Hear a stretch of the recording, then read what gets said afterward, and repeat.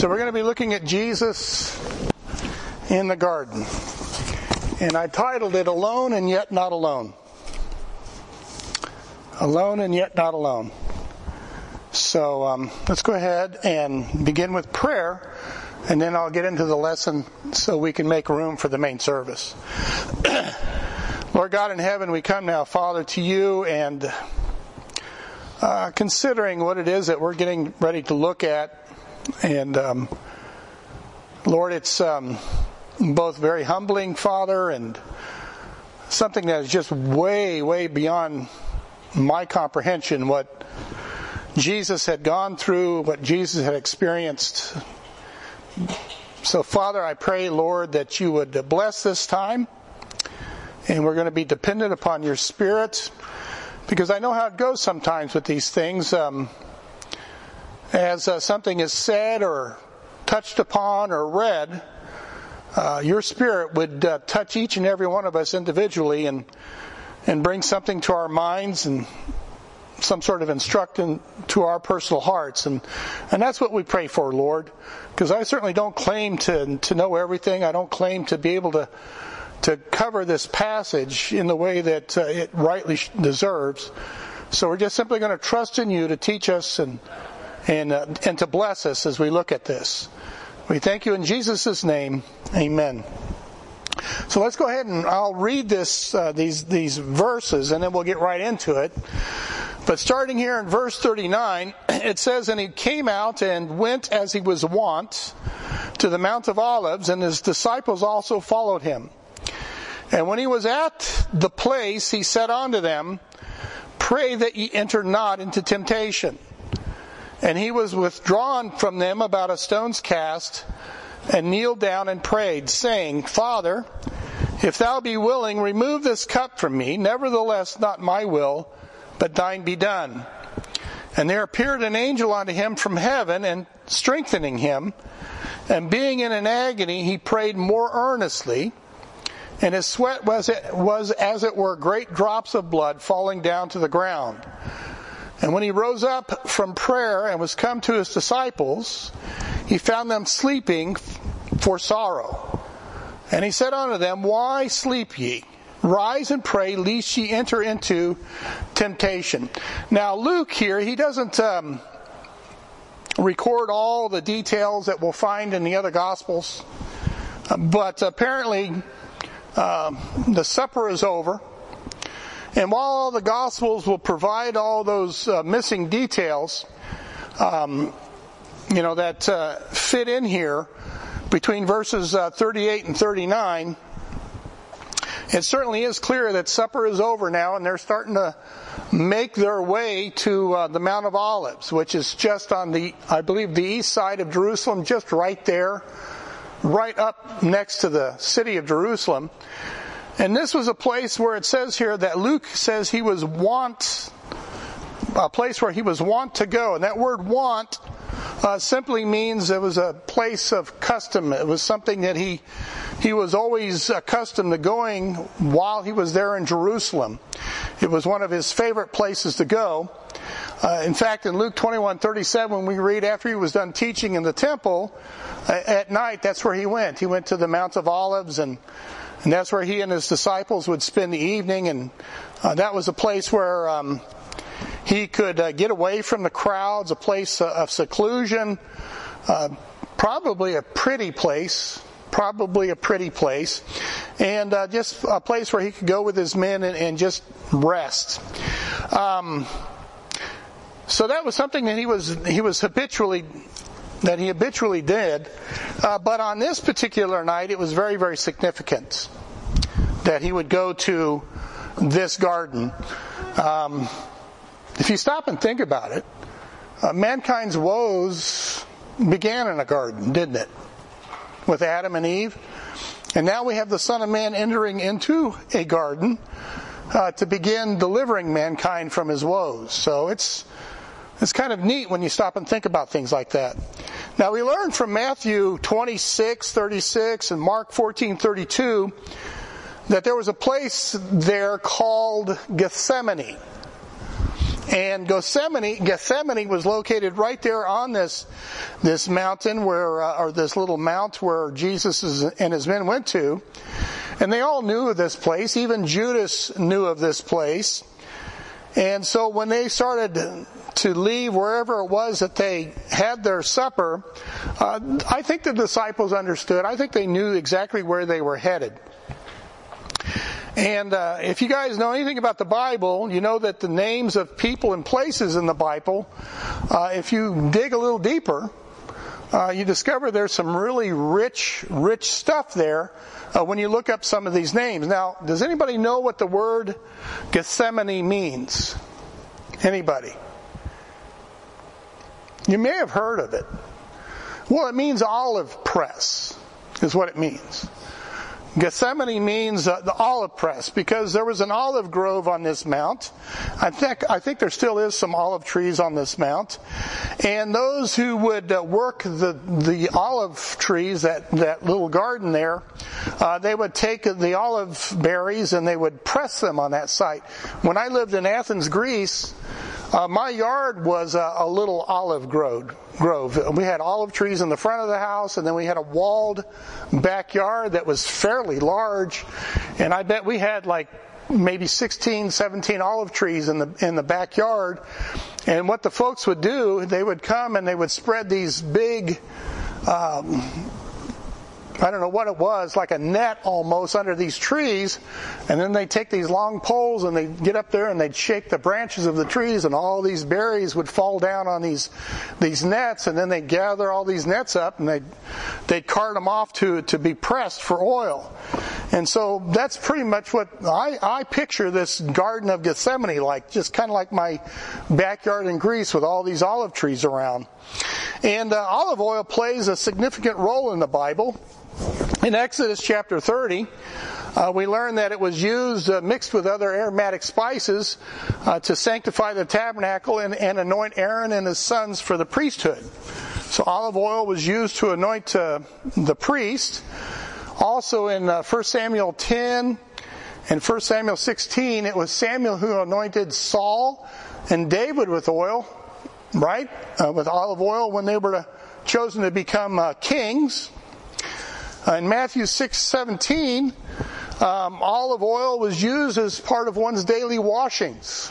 You know, you wash your face and stuff, and one of the last things that you would do is that you would anoint your head with oil. And what this typified with the Jew was consecrating one's thoughts to the Lord and to His law for that day. So when you anointed your head with oil, it was one of those reminders to consecrate your mind, your thoughts to the Lord.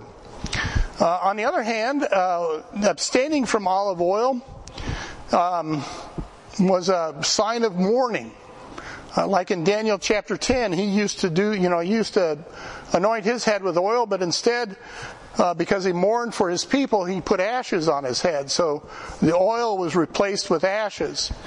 James 5:14, Mark 6:13, they all speak of some sort of medical or therapeutic value with olive oil.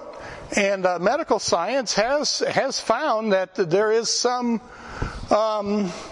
benefits to extra virgin olive oil.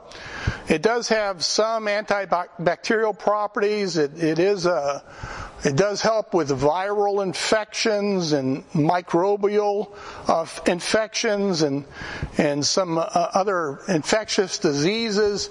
But again, it's a very mild, what would you call it? Antibiotic type of property, kind of like honey. Honey also is the same thing.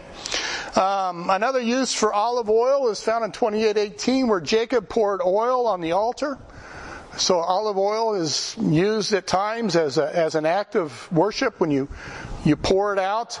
And some people, even in 1 John 2:27, that talks about the anointing, some people relate the oil to the Holy Spirit, in the anointing of the Holy Spirit in 1 John 2:27. So the Holy Spirit, or oil, could be a type of the Holy Spirit. And then finally, I shouldn't say finally, there's probably other things that I wasn't able to look up. There's another mention of oil in Hebrews 1:8 and verse 9. And it talks about the Lord Jesus Christ sitting in glory on the right hand of the Father. It says in Hebrews 1:8, "But unto the Son he saith, Thy throne, O God, is forever and ever. A scepter of righteousness is the scepter of thy kingdom." He says, "Thou hast loved righteousness and hated iniquity. Therefore God, even thy God, hath anointed thee with the oil of gladness above thy fellows." So there's that oil of gladness that the Lord Jesus Christ was anointed with by the Father in heaven. But here in the Garden of Gethsemane, in the place of the oil press, and I have no idea if that's what they look like or not, but the place of the oil press, Jesus is about ready to be pressed in the Spirit as he comes to pray about what he was sent to earth for by the Father. Also, about this place, about this mount, it also plays a big part in the history of God's people, also in the life of Jesus Christ as well. It's kind of interesting, when you look up these things. It was on the Mount of Olives when, you might remember when King David, because of his son Absalom, had to flee Jerusalem. It was there on the mount that King David wept over the city. In 2 Samuel 15 verse 30 it says, "And David went up by the ascent of Mount Olivet, and wept as he went up, and had his head covered. He went barefoot, and all the people that was with him covered every man his head, and they went up weeping as they went." So we read about King David way back then when he had to leave Jerusalem. Weeping. Solomon, his son, a little different aspect here in 2 Kings 11:7. Solomon kind of desecrated this place because of his wives. He built altars to his wives' false gods upon Mount Olives. So he kind of desecrated the place. In Ezekiel 11:23, in his vision, Ezekiel saw God's Shekinah glory leave the temple and leave the city, and then kind of abode or hovered over Mount Olive, the Mount of Olives. So when the people of Jerusalem had reached a state of absolute apostasy where God could no longer abide in the temple and abide in the city where he would put his name, it shows the Shekinah glory leaving Jerusalem and just kind of resting on Mount Olivet for a bit before completely leaving out of the land. That's kind of an interesting thing to think about too.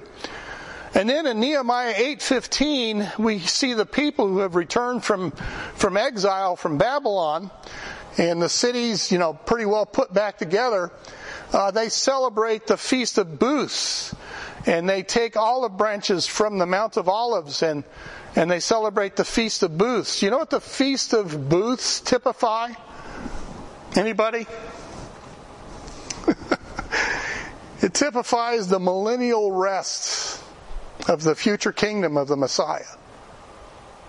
So that also is associated with the Mount of Olives. So that's kind of interesting to think about too. In connection with Jesus, it's kind of interesting because when Jesus came to Jerusalem on that final week, in Luke 19, he was up on this mountain and he looked out over Jerusalem.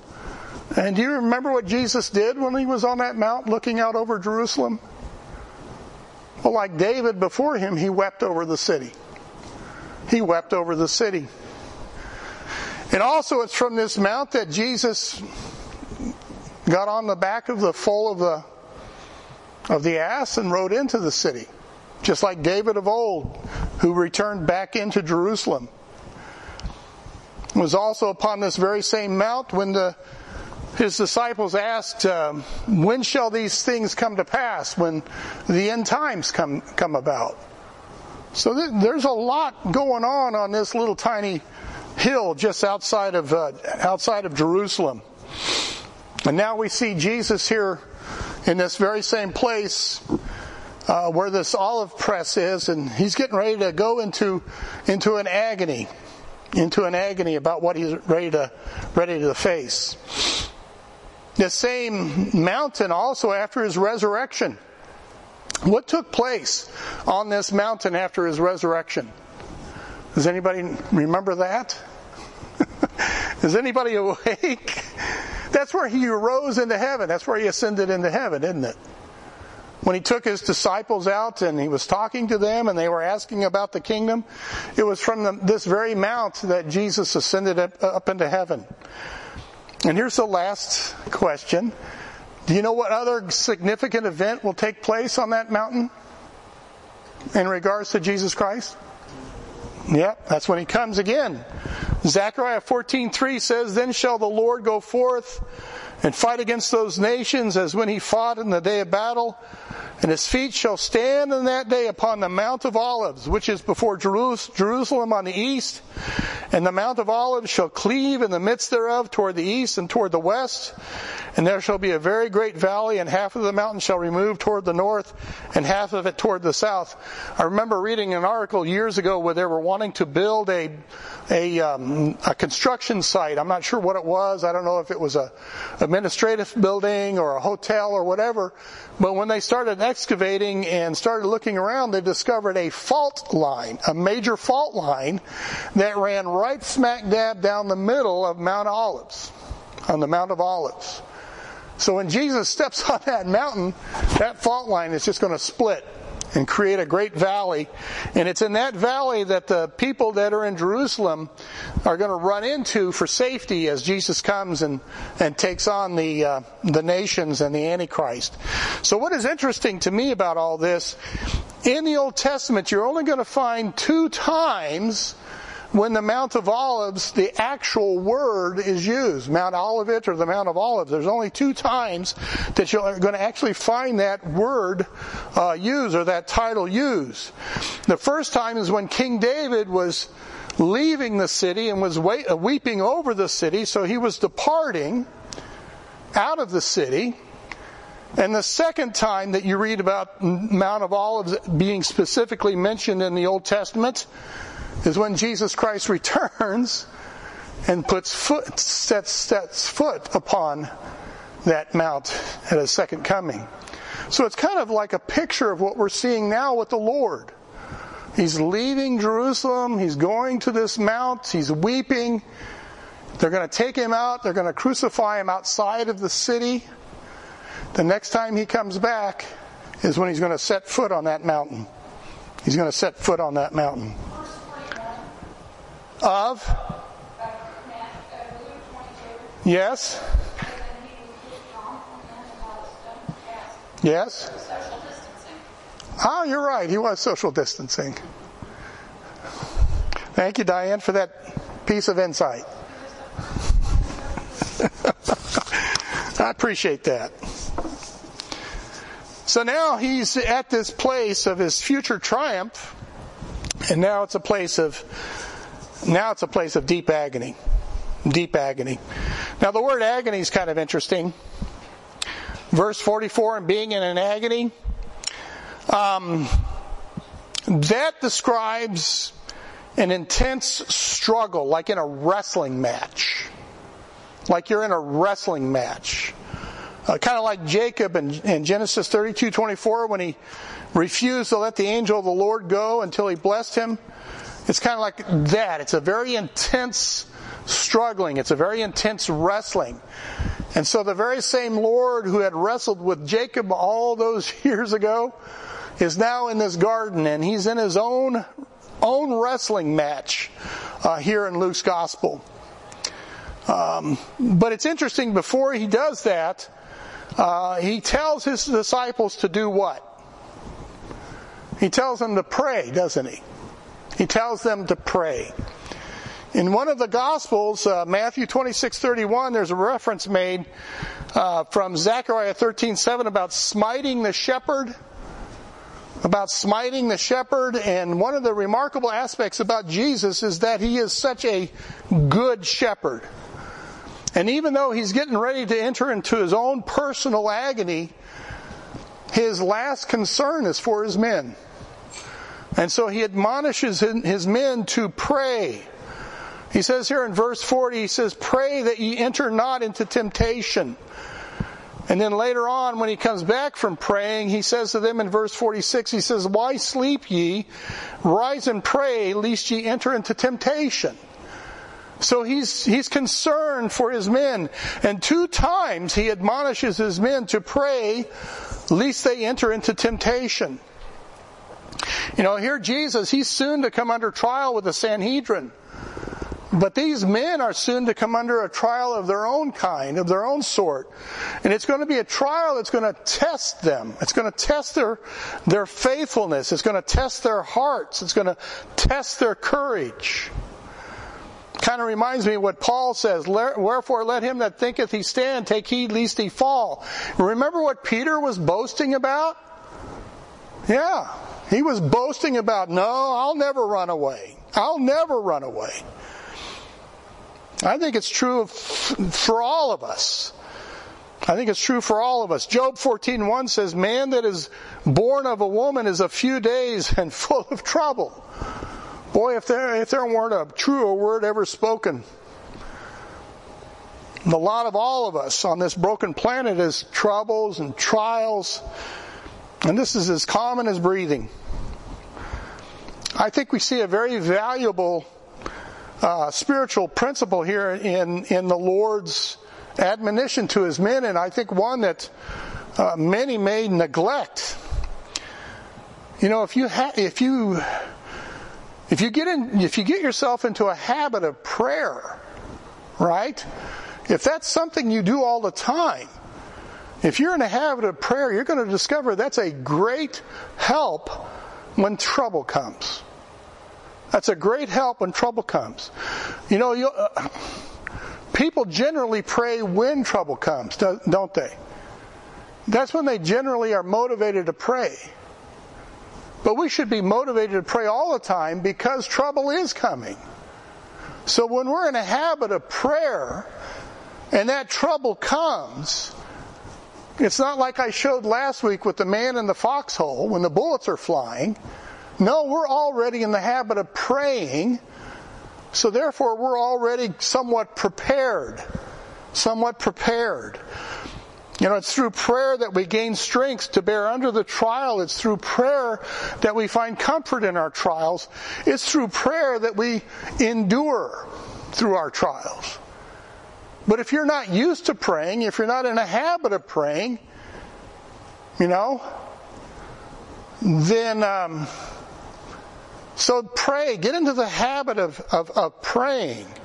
Get in the habit of praying. Now these men were depressed. He says here in verse 45, he says, he found them sleeping for sorrow. Right? He says, you guys need to pray. You're down. You're depressed. You need to start praying. You need to pray. You know, a sign of sorrow and depression is to sleep. You want to sleep all the time. The mind, the body's exhausted. The feelings of hopelessness and helplessness. You're stressed. You're worried. There's a lack of sense of peace. There's this sorrow. So, you know, that takes a toll on your spirit. That takes a toll on your emotions. That takes a toll on your body. And you want to just sleep. You need to pray. These men have been physically exhausted. They have the stress of a busy day, the preparation of the Lord's Supper. If you read John 13 through, 17, there was some heavy discussion going on during that supper. So these men were weighed down. And Jesus is telling them, guys, you need to pray. You need to pray. You know, there's many reasons and obstacles and hindrances to keep us from praying. But the spiritual principle is very, very important. you need to pray to endure. My daughter has an endurance ministry. And I hate it. No, I'm just kidding. The only reason why I hate it is because I'm so out of shape. She's got us walking, 2, 3 miles, 4 miles in preparation for a 5K. And the only reason why I hate it is because I'm out of condition. But by the time we get to the point where, the 5K shows up, I can walk the 5K. Why? Because I've been conditioned by my daughter and her exercises and her stretchings and her walkings and all this kind of stuff, the things that she puts us through. Well, it's the same thing with prayer. If we're not conditioned to pray, then when trouble comes, we may find ourselves in no condition to meet those troubles. So that's why you don't pray when trouble comes. You pray before trouble comes. You make that a part of your life, just like breathing. You have to keep that living communion open between God and yourself. He speaks to you through His Word, right? Well, you speak to Him through prayer, and you keep that communication open all the time. You keep it open. 1 Peter 5:6 says, "Humble yourselves therefore under the mighty hand of God, that He may exalt you in due time, casting all your care upon Him, for He careth for you." I think some of the reasons why people believe that God doesn't care for them is because they haven't got into the habit of casting their cares upon a God that cares for them. They just kind of let those things build up. God's got broad shoulders. He's got broad shoulders. So getting to the social distancing, it says here in verse 41, and He was withdrawn from them about a stone's cast, and kneeled down and prayed. Now, how far is a stone's cast is up to speculations. It could be a simple toss. I don't think it's like from deep center field to home plate. I don't think it was that far. About 6 feet. It might be, yeah. Depending on the size of the stone. It could be. But it was far enough away where Jesus had privacy, but not so far away that His men could not hear His prayer. That's why we have it here in the Bible. They heard what was going on. They heard His prayers. Now, it says here He kneeled. Now, typically, for a Jewish man, the typical posture for praying was to stand. Just like Brian does in church. He'll have us all stand to pray, right? So that's really the typical posture that a Hebrew man would do. He would stand praying. You've seen the pictures of the guys at the Wailing Wall there in Jerusalem. They're all standing up against the wall. That's the typical posture. So I looked up this word kneeled. And there's only 2 other times in the Bible that you find this particular word kneeled. Only 2 other times. The first one is found in 2 Chronicles 6:13, when King Solomon kneeled before the congregation when the temple was completed, and he gave his prayer of dedication and consecration and worship to God. The second mention is with the prophet Daniel. 3 times a day he would kneel at an open window toward Jerusalem and pray for Jerusalem and pray for his people. And so those are the only 2 times you'll find that particular word kneeled in your Bible. So we see a king who's known for his wisdom and glory, and a godly man of God that no recorded sin is found in the Bible about him, who's exiled from his home. And both of these men, one a king known for his glory, and a man known for his godliness, praying and kneeling.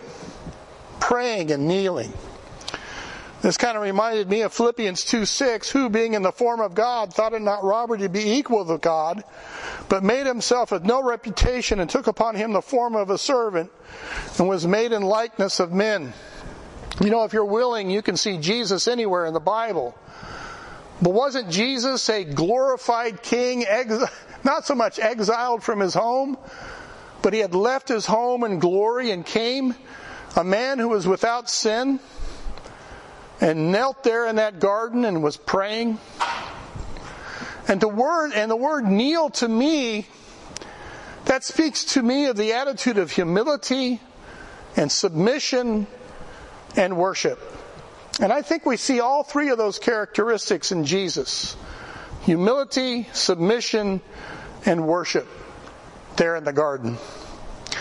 As far as humility is concerned, Philippians 2:8, and being found in fashion as a man, he humbled himself and became obedient unto death, even the death of the cross. What was Jesus facing? Crucifixion. Death. Right? That's what he was facing. That was what was before him. You know, the human nature in all of us wants to live. We all want to live.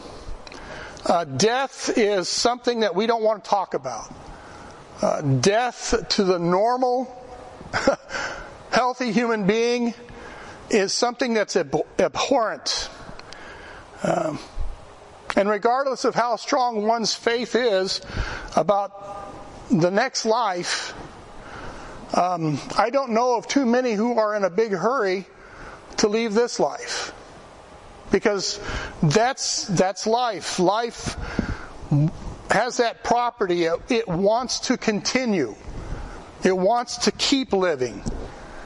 It wants to hang on to life. It wants to hang on to life. And to me, if there were no aversion to death in our Lord's mind, then he really wouldn't truly be human, would he? He really truly wouldn't be human, would he? And if he were not truly human, then he would not have been able to taste death for every man. So this speaks a great deal to the humanity of Jesus. In Hebrews 2:9 it says, but we see Jesus, who was made a little lower than the angels for the suffering of death, crowned with glory and honor, that he by the grace of God should taste death for every man. And again in Hebrews 2:14, for as much then as the children are partakers of flesh and blood, he also himself likewise took part of the same, that through death he might destroy him that had the power of death, that is the devil. You see, Jesus took part of Adam's flesh, but he had no part in Adam's sin, because the blood that coursed through his veins was God's blood. It was perfect blood. It was innocent blood. And it's not as though Jesus was someone who desired death, right? If he was someone who desired death, that would make him kind of insane or wacky. But he recognized the necessity of his death. He recognized the necessity of his death.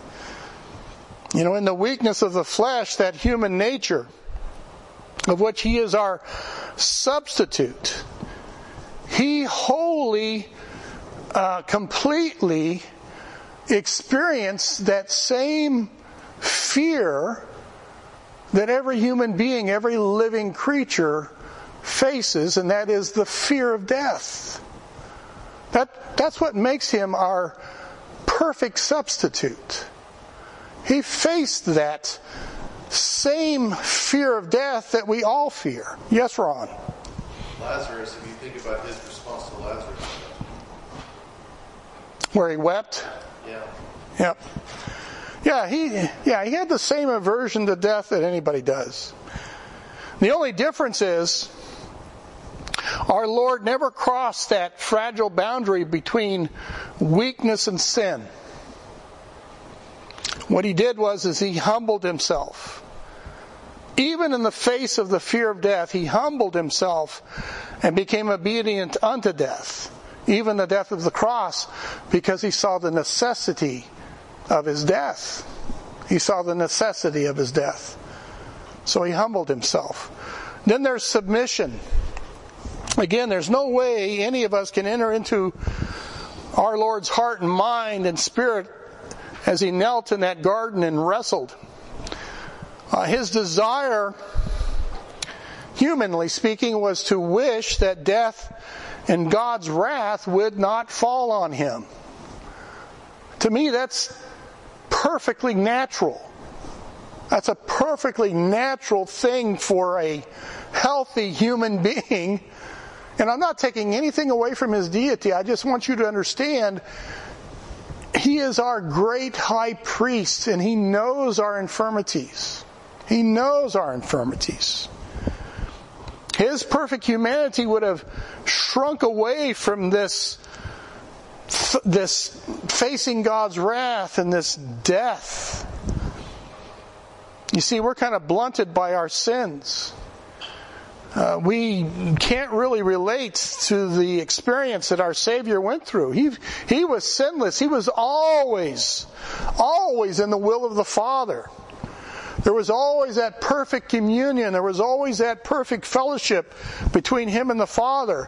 And now he's going to be the substitute of the sins of the whole world, past, present, and future. And on top of that meant separation from God.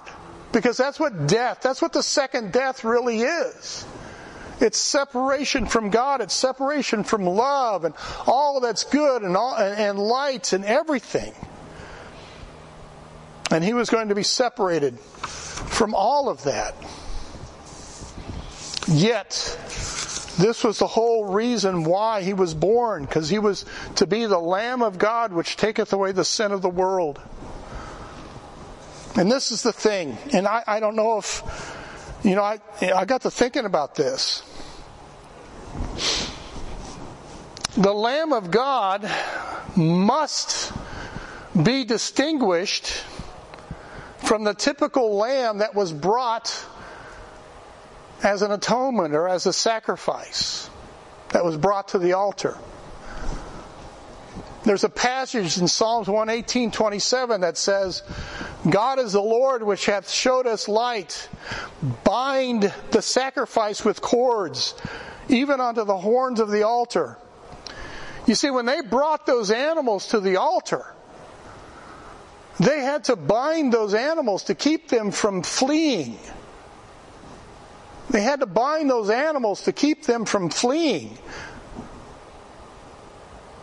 They were bound to the altar. But Jesus' submission was a voluntary free will acceptance of death as punishment of the sin of a guilty world.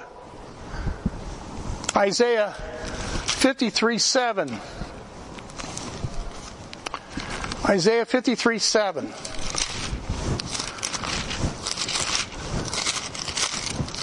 I'll get there in just a second. It's here somewhere. Isaiah 53:7 says, he was oppressed and he was afflicted, yet he opened not his mouth. He is brought as a lamb to the slaughter, and as a sheep before her shearers is dumb, so he openeth not his mouth.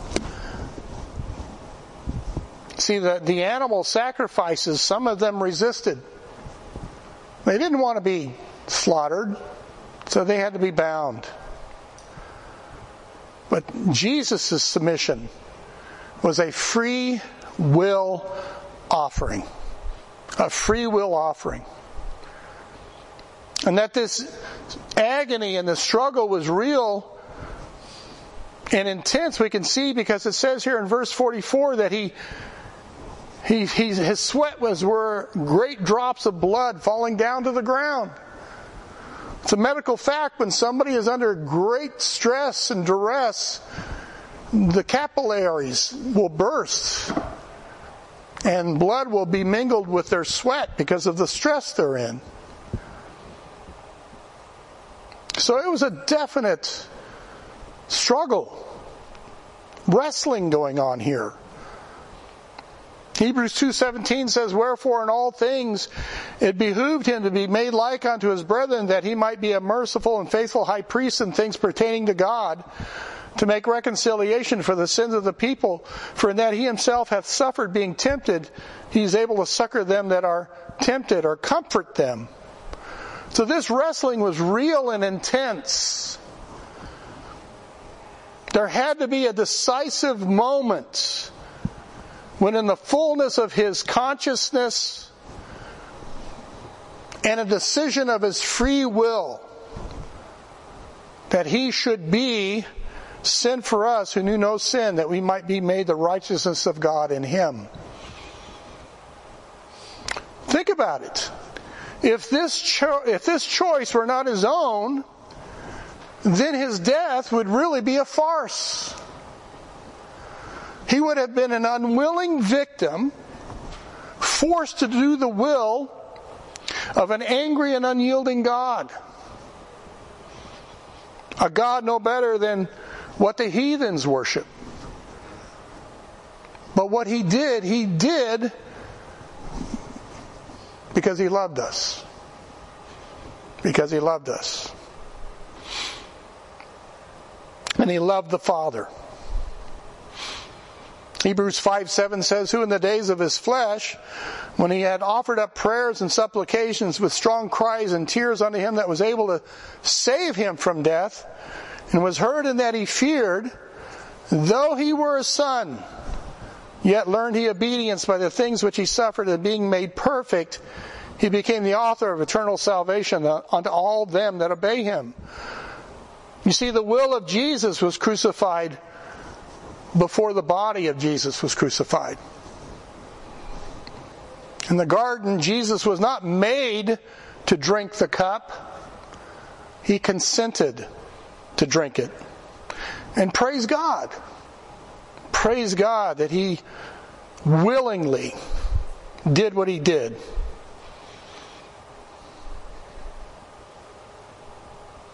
He says here in verse 42, saying, "Father, if thou be willing, remove this cup from me, nevertheless not my will, but thine be done." And I think that's the main foe that we all wrestle, isn't it? It's our own will. It's when we yield in our wrestling against the will of the Lord that we discover strength. We discover strength and victory in our lives. In Romans 6:12 and Romans 6:16 and Romans 6:19, 3 times Paul tells us to yield your members unto God. Yield your members to be servants of righteousness. To yield yourselves as servants to obey. 3 times Paul admonishes the believers in Romans to yield. It's interesting to me, it was 3 times that Jesus prayed this prayer, "Not my will, but thine be done." Not my will, but thine be done. And we find ourselves in the same struggle of our will in opposition to God's will. It's good to know that we have someone we can go to who has gone through this, and we can be strengthened by his example. I think for some of us, we pray amiss. Instead of praying for strength to do God's will, maybe we need to pray for strength to submit or yield to God's will, because that's really the struggle. That's really the wrestling, is our yielding to what we know what God's will is. That's the real battle right there. That point of yielding. And then the third thing is worship. Worship. Where is the first place that the word worship is mentioned in the Bible? Anybody know that? Genesis 22, verses 4 through 5. That's where Abraham is taking his boy, right, up into the mount. Genesis 22:4. Then on the third day Abraham lifted up his eyes and saw the place afar off. And Abraham said unto his young men, Abide ye here with the ass, and I and the lad will go yonder and worship, and come again to you. Here we see insight in this matter of worship. When the heart is right before God, then there is no sacrifice too great to offer. This free will offering of the heart is the only worship that truly pleases God. God loveth a cheerful giver, someone who wants to give. And when a worshiper is offering from a free will because they want to, this finds great acceptance with God. Ephesians 5:2 says, And walk in love as Christ also loved us, and hath given himself for us an offering and a sacrifice to God for a sweet-smelling savor. This attitude of humility, this act of submitting His will to the Father's will, and taking the cup, that is the ultimate act of worship that creation will ever know about. Hebrews 10:5 says, Wherefore when he cometh into the world, he saith, Sacrifice and offering thou wouldest not, but a body hast thou prepared me. In burnt offerings and sacrifices for sin thou hast had no pleasure. Then said I, Lo, I come, in the volume of the book it is written of me, to do thy will, O God. Above, when he said, Sacrifice and offering and burnt offerings and offering for sin thou wouldest not, neither hast pleasure therein, which are offered by the law. Then said he, Lo, I come to do thy will, O God.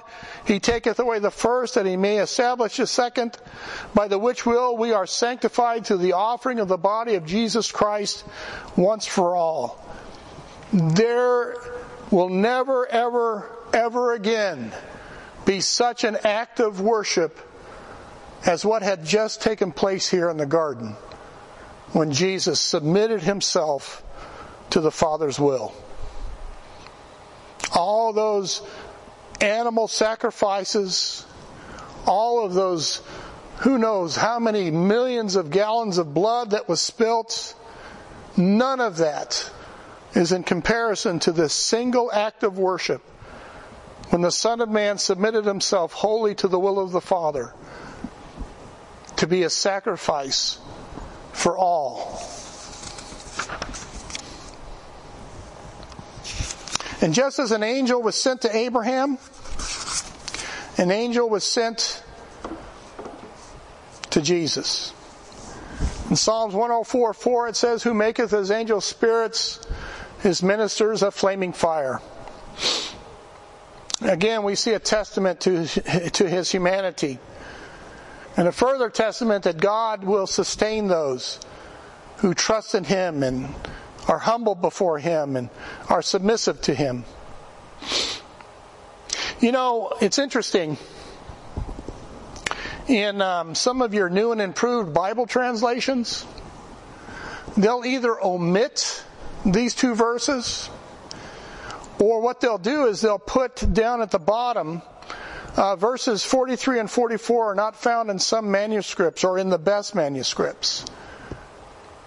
So they cast doubt on God's Word, don't they? And those omissions were made by copyists long time ago who struggled with the concept that Jesus, the Son of God, would need such ministering by an angel. They thought it was a sign of weakness and it spoke against His deity. And if you knew the times back then, the deity of Christ was one of those things that was contested by the heretics. And what they thought they were doing was protecting the deity of Jesus Christ and taking away from the heretics what they thought would be proof texts to prove that Jesus wasn't God. So their good intentions was not really that good at all, was it? But what these men failed to understand was, yes, Jesus was the Son of God. He was God in the flesh. But But at the same time, what they failed to realize is that he was also the Son of Man. He was the Son of Man. And what Luke's gospel does is it highlights this aspect about Jesus. And what a comfort this is to us, who knows the weakness of our infirmities. We're weak, needy creatures. And it's just, to me, it's comforting to know that my Savior relates to that. Relates to that. He is our perfect high priest. He is our perfect high priest. And this tells me that whenever I go to Him in my weakness, I have a willing ear from my Savior to listen. And He understands. In verse 45 it says, "And when He rose up from prayer, was come to His disciples, He found them sleeping for sorrow, and said unto them, Why sleep ye? Rise and pray, lest ye enter into temptation." You see a different, I don't know how you would put it, attitude? I don't know if that's correct. But now what you see is a determined Savior. Having passed through the crucible of the olive press, having surrendered fully to the will of the Father, you see a resolve, a setting of His face. His path is clear. What now lays before Him. He's ready to face it. He's ready to face it. He's submitted humbly. He's accepted the only possible course. He's fully surrendered to the will of the Father. And now there's this new strength, this new determination. And He tells His disciples, "Pray lest ye fall into temptation." I think that's why they fell. Because they failed to pray. They failed to pray.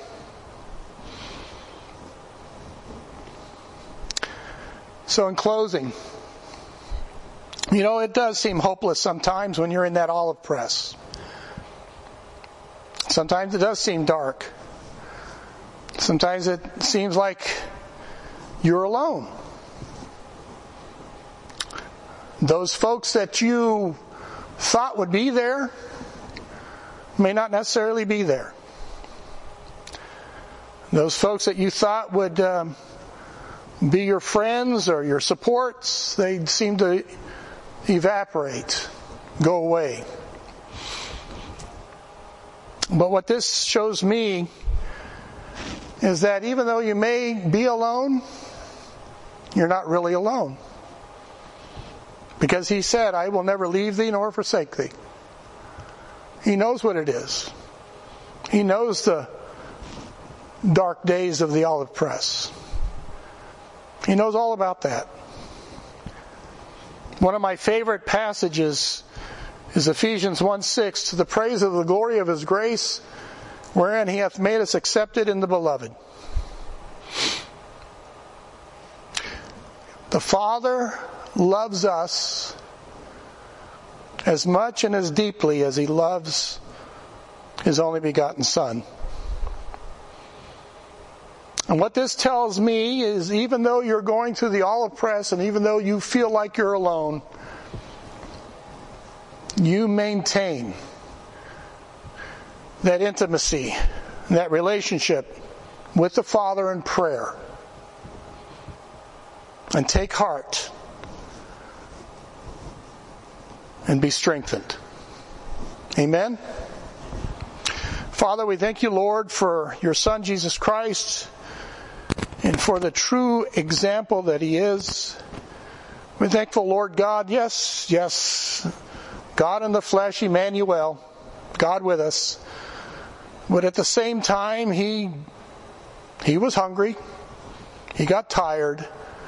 He felt the heat of the sun and the icy cold of night.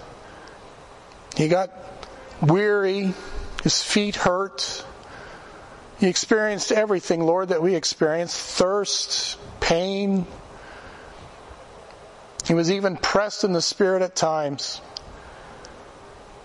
But Lord, from that we can just take heart, knowing that He can empathize with us, and that we can go to Him knowing that He does care for us. Going to Him knowing that He does understand even when everybody else doesn't. We are so grateful for the great Savior that we have. Help us, O God, to take strength from this. And as we see this new year, let us be resolved as He was resolved to be more yielded to your will. In Jesus' name we pray. Amen.